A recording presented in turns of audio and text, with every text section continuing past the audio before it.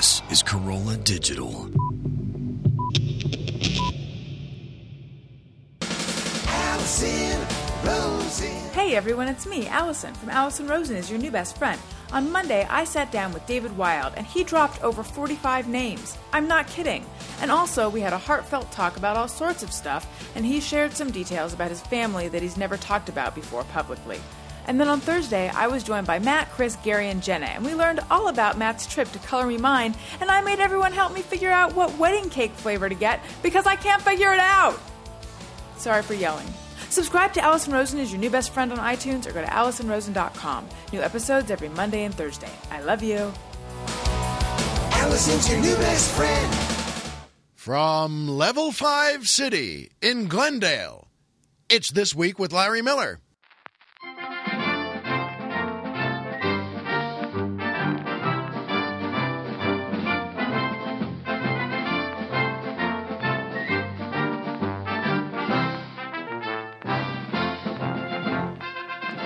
Good evening, Mr. and Mrs. America, and everyone who wants to fall in love.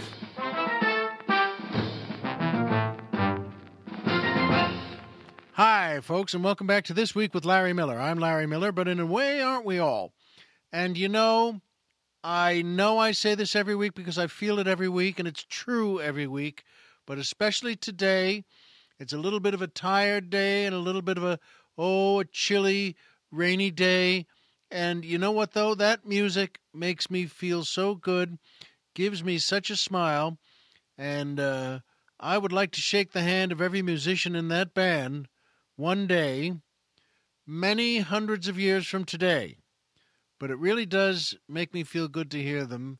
Thanks, fellas. And, of course, that's the Doug Nason Orchestra and the Lynn Freilich Dancers, featuring boy tenor Gary Mitchell asking the musical question, should you answer a rhetorical question with a hypothetical answer? Good question, Gary. I and Colonel Jeff thought that was a terrific question, mainly because it finally dawned on me and Colonel Jeff, I have no idea what a rhetorical question is or a hypothetical answer. I have no idea. He had no idea. We have no idea. And so you raised quite a bit there. Should you answer a rhetorical question with a hypothetical answer? First of all, you should do what we did, which is to turn on the internet there and go to find out what a rhetorical question is to start with. What is a rhetorical question? Well, I'm glad you asked. I have it right here. It says, this is from the Free Encyclopedia. A rhetorical question is a figure of speech in the form of a question that is asked in order to make a point. The question, a rhetorical device, is posed not to elicit a specific answer, but rather to encourage a message or viewpoint. Though classically stated as a proper question, such a device may be posed declaratively and therefore may not always require a question mark when written. So, though a rhetorical question, it continues, does not require a direct answer, in many cases it may be intended to start or at least draw an acknowledgement that the listener understands the intended message. What that's getting to, if you don't mind my boiling it down for you, is that after all that, and another 2 full pages we printed out on rhetorical questions, I still have no idea what it is. I don't even know what I just read, and I'm not making fun of that. I'm saying I read that, and I turned to the colonel and said, do you know what that means? And he said, no. Do you? I said, no. That's the point why I'm asking you. I still know nothing about a rhetorical question, what it means, what it's supposed to mean. Well, when someone says, that's a question, is that a rhetorical question? But now, it turns out I never knew. I don't think I ever used that phrase.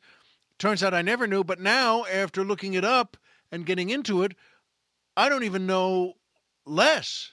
I mean, what I don't know is less than it was. But I don't give up that easily, folks. That's why I'm speaking and you're listening. And so I said, well, wait a minute. Let's, look up what a hypothetical answer is then. Maybe that'll help us with what the rhetorical question was. So we did, and here's the definition from the same outfit there. The word hypothetical refers to a simulation or pseudo-possibility or a circumstance at a particular and unique time and situation. It is simply used to give an example of either a past experience or a probable cause for a situation. So once again, now I know less. I have no clue why I'm even holding these pieces of paper. Well, I know why. It was that Gary Mitchell. That's why. But you know what? Terrific question, and the question is, should you answer a rhetorical question with a hypothetical answer? And the answer is, folks, maybe, I'm not sure, it's a possibility, but of course any of those answers is just a backhanded compliment. And we chose that phrase specifically because I don't even know what that means. What a backhanded compliment is. Say, you're pretty tall and well-built. Is that a backhanded compliment? Say, you need to be taller and better built. Is that a backhanded compliment? You know what, folks? All I know is, all I can say to Gary Mitchell is a terrific question. Should you answer with a hypothetical answer? I don't know, Gary, but I think it's terrific.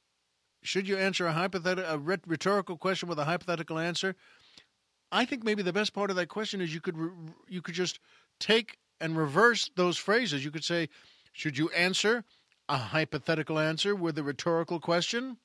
You know what? It's good enough for me.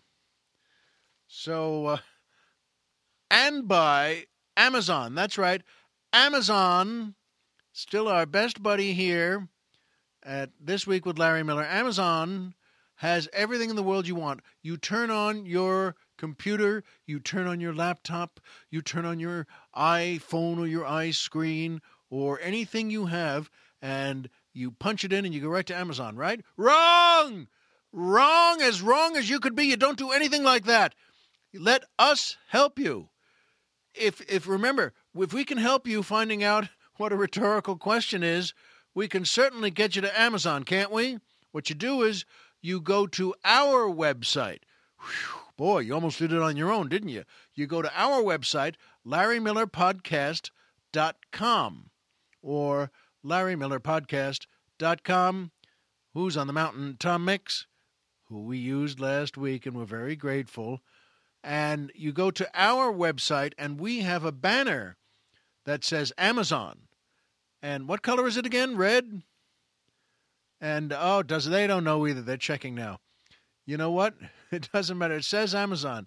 Could be yellow. No, they don't think so. The point is we have a banner, and that says Amazon. You click our banner, and we do the heavy lifting for you. You go sit down, take a nap, and we'll take you right to Amazon. And that's where you get everything you've always wanted. You get everything that's why it's a perfect deal for everyone. Amazon sends you what you ask for. You get what you asked for, and Amazon sends us a percentage of what you pay for. So you know what? That's a terrific deal, and we can use that money. Remember, that's going to our next fancy fried chicken dinner with cocktails before. And so you use them. Go to Amazon through us at LarryMillerPodcast.com.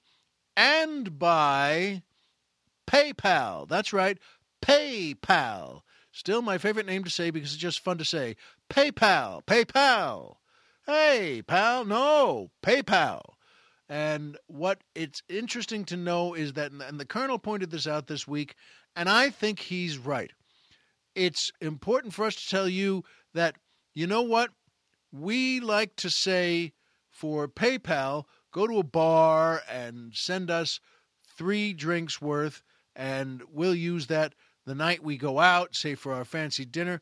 But it's more important to know, folks, if you like our show, and the phrase that I always loved using was to keep the lights on here and it helps keep us going, if you want to send a couple of bucks to us, this is a good way to do it. Go and find out, well, what a local drink costs in your favorite bar and send us 3 of those, 3 drinks worth. 1 for the Colonel, 1 for the Doctor, and 1 for me. And you know what? That's a good way to, well, yeah, it's sort of like an NPR-a-thon. And and so if you do that, if you send us some of your dough, believe me, number 1, it'll get well spent, and number 2, you'll be hearing about it. So thanks to Amazon and to PayPal. And that brings us to, well, my favorite part of the show, the joke of the week. That's right, the joke of the week. I love telling a joke every week, and sometimes we get them from, well, certain groups on the internet that are just there for jokes. Sometimes I tell you just jokes that I keep remembering, because even though I'm a comedian, I can't remember jokes. No one can ever really remember jokes. And you have to keep saying, what was that one about this? Or what was that thing you used to tell a couple of years ago? But jokes are terrific. They're fun to tell, and they're fun to tell to people you like. So, you know what? This one came from the Washington Post, well, internet club there. And so this is a good joke. We like this one. And here we go. It was autumn, and the members of a Native American tribe, that's how you know it's the Washington Post. They call it a Native American tribe, by the way. I would not write the joke that way. So let me just change it in the friendliest of ways. It was autumn, and the members of a local Indian tribe asked their brand new chief if the coming winter was going to be cold or mild. Now, since he was a new chief in a modern society and had never been taught the old secrets of nature, he looked up at the sky and had no clue what to do. To play it safe, he replied to his tribe that the winter could definitely be cold and that they should collect firewood early, just to be prepared. So the members began collecting firewood. And being a practical leader, now he figured he should also have the resources available in a modern society. Well, that's a pretty good chief, especially for a new guy there.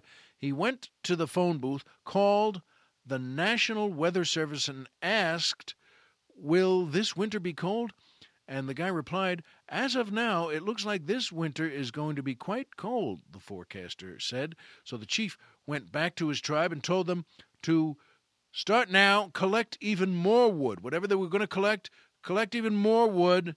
And, you know, that's just to make sure, because he has some backing.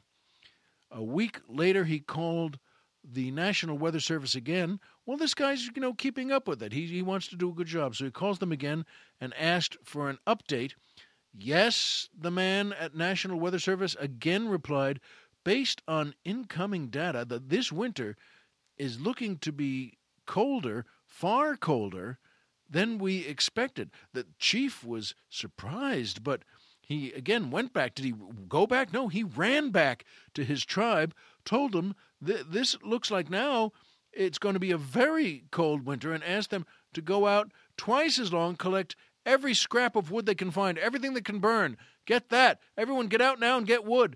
So again, a week later, the chief calls the National Weather Service yet again, and he's hoping for a new answer. Now, he says to the guy, "Are you absolutely sure that the winter is going to be this cold, very cold, horribly cold?" And "Positive," the man replied. It's going to be one of the coldest winters ever."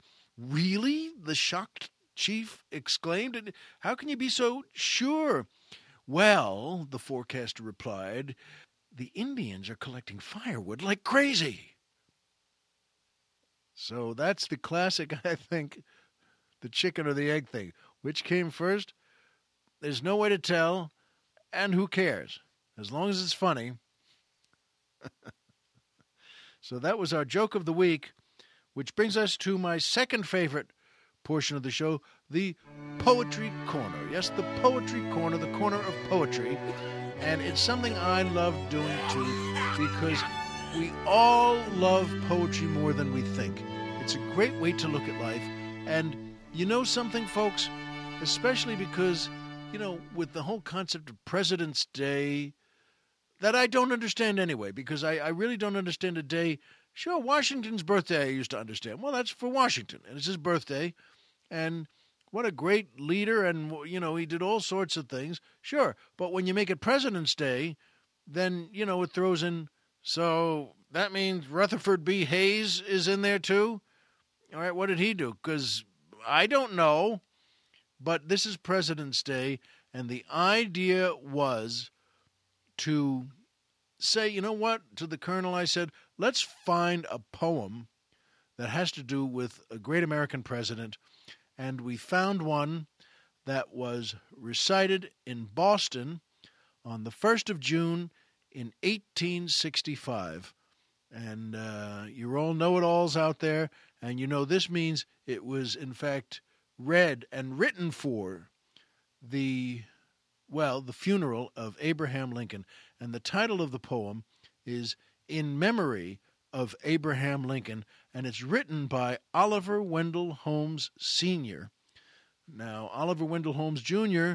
became a great Supreme Court justice, but his father was a very famous and successful American, too, as a writer, as an essayist, as a professor. And Oliver Wendell Holmes Sr. lived from 1809 to 1894. But in this case, he wrote for the services in memory of Abraham Lincoln. And here it goes. O thou of soul and sense and breath, the ever-present giver, unto thy mighty angel, death, all flesh thou dost deliver. What most we cherish, we resign, for life and death alike are thine. Who reignest, Lord, forever. Our hearts lie buried in the dust, with him so true and tender. The patriot's stay, the people's trust, the shield of the offender. Yet every murmuring voice is still, as, bowing to thy sovereign will, our best loved we surrender. Dear Lord, with pitying eye, behold this martyr generation, which thou, through trials manifold, art showing thy salvation. Oh, let the blood by murder spilt wash out thy stricken children's guilt, and sanctify our nation. Be thou thy orphaned Israel's friend, forsake thy people never, in one our broken many blend, that none again may sever. Hear us, O Father, while we raise with trembling lips our song of praise, and bless thy name forever. That's a lovely poem, isn't it? And again, in the world of poetry, from a great poet, this is how he wanted to say goodbye to Abraham Lincoln. What a time that was, folks. And you know what? That leads us perfectly, in a way, to our magic movie moment. This is another very satisfying section of the show, because the magic movie moment is something very meaningful to me, and I hope to you. If you haven't heard this before, everyone has one movie they love they've seen 30 times, or one they've seen for the first time and they just really love it, or one that has a special section that really, really moves them, that's part of a good movie. And this movie for me, for today, is from 1977, and it was called The Goodbye Girl. It's starring Richard Dreyfuss and Marsha Mason and so many others, folks you'd know, and Paul Benedict, the great Paul Benedict. And I worked with him, in fact, in Waiting for Guffman. Got to know him, and I really, really cared about the guy. And you know what? We had a good time together whenever we saw each other. But I'm talking about this movie for one main reason? Well, it's a magic movie moment reason. I lived on the block in Manhattan in 1977 when that movie was made. And that was, in fact, on 78th Street between Amsterdam and Columbus. And we had a terrific apartment there, me and 3 friends. And any of our friends, we were all friends from school. And, well, any of our friends who just swung by or needed a place to stay or, let's be honest, had had way too much to drink for a few years and needed a good couch. And we had a terrific time there in a terrific place. And now I was brand new in New York to get into being a comic, to think, well, I'd like to be a comic or an actor or a writer. And I had just started and just moved in there with my friends. And sure enough, this movie is about, well, Richard Dreyfuss's character. And that character had just come to New York to be in a play.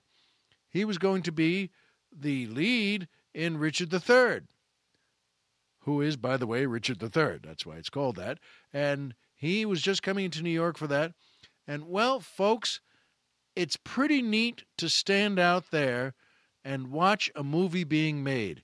I don't know if you've ever had a chance to do it, but here I was, just moved into New York to be in show business.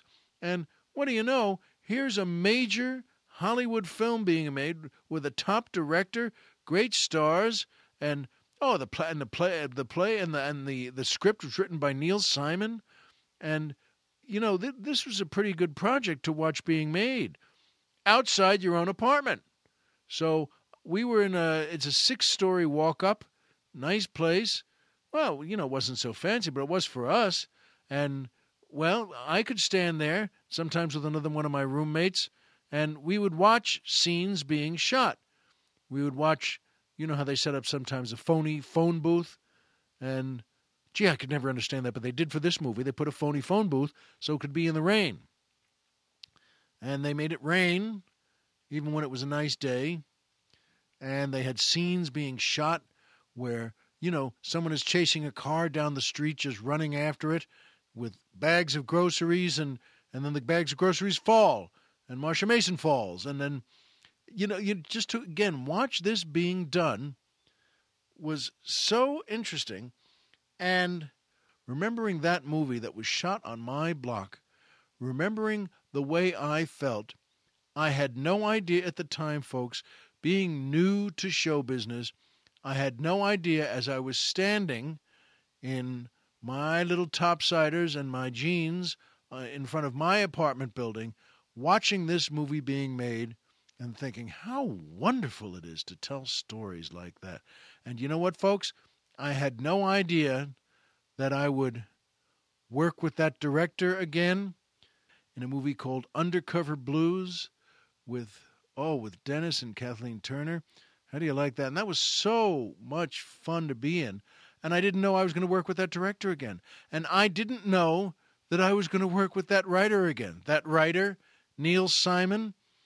I was in a play he wrote, and I had a chance with John Lovitz to be, how wonderful, a memory to be one of the leads in a Neil Simon play called The Dinner Party on Broadway at the Music Box Theater. Well, that was in 2001. And you know what? That was pretty great. And I didn't know that was going to happen. And I'd worked since with Richard Dreyfuss and became friends and worked with Paul Benedict. And do you know how great an actor he was? He was on so many shows on television like the Jeffersons. You know him if you saw him. And he was always, he was the Englishman who lived on the floor there with them. And, he was just great. And I always thought, let me look up while Colonel Jeff was printing out the poetry and printing out the joke and printing out things we were going to do here, I said, do me a favor, just bring up the biography of Paul Benedict there. And I want to, find out where he was born in England, when he came to the United States. And both the Colonel and I were a little amazed to find out he was from Taos, New Mexico.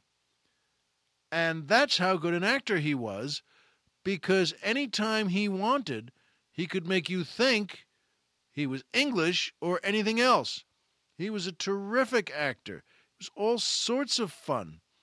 And if you ever saw The Freshman, he was the college professor in that. He could be as dramatic and as mean or as comical and as sweet as anything you ever wanted. And I loved this guy. We would sit around. He had so many movie games to play, ways fans of movies can figure out, play a game with each other and keep a score of, the last letter in the first word of the name of the movie. Now you have to match. And they were very good games, and I really, really liked the fella. And he's passed on since. And it's about 6 years ago. I think it was 2008 that he died. And yet, you know what? All that, and with Marsha Mason too, and all of that became, in its way, the magic movie moment this time for me was that I saw all of them make a movie, and I had no idea I would be working with all of them someday. And that, folks, I have to tell you, is as magical, as it gets for me. I love it very much. And it ties in because, this weekend I was watching some old movies and taking the kids places they have to go. And my wife and I were going shopping and taking turns and trading off, doing this and that. But, my older boy, our oldest, who is, a senior in high school now and joining the Marines. He's in the Marines and he's going into basic training in July. And he has a girlfriend in high school. And he got her for Valentine's Day with no one saying anything. I didn't talk to him about it. But he went out and got her some red roses, a dozen red roses, and a heart-shaped box of C's candies. And not one of those joke boxes, the, 250 pounds of chocolate, where it's as big as a Volvo. It's not that kind of box. It was far better. It was, about 6 inches high and 6 inches wide, and it was very cute. And I said to him, get a load of you. God bless you. Just no one told you to do this, and you just did it because it was a sweet thing to do. And you're a good guy for doing it. And you know what, folks? He was happy to hear that. And I realized that really another magic moment in life, if you're lucky enough to fall in love with someone and she with you, and if you're lucky enough to have kids, and then one day, if your oldest for the first time gets the idea that he wants to give his girlfriend a couple of nice things on Valentine's Day, you know what? That's pretty magical too. And I didn't even have the heart to tell him that's as magical as it gets. From here on in, it'll start swirling down when you just feel the pressure to get something. No, of course that's not true. Well, of course it is, but what's the point? The point is that the magical moment is one of my kids getting it in his head to go out and get roses and chocolate and give it to his girlfriend. And for her, I asked him, he took them to school that Friday, Valentine's Day, and I asked him, I said, did she like it? And he said she was very happy. And it made me feel good. I said, of course she was, because you were happy getting them for her. And you know what? That's the whole point of Valentine's Day. No one else may think of it that way, but it really is. A young man getting something for a young woman for the first time. And folks, I hope you have it down in your hearts that way too. And as always, it reminds us all that Homer is Homer, Pluto is a planet, and remember, as always, if you walked out of bed today and had a job to go to and a home to come back to and someone there who loves you, folks, the game's over and you've won. And that is still as true as anything I know. Never mind Valentine's Day, never mind President's Day. Get some candy for someone you love. And we'll see you here next time.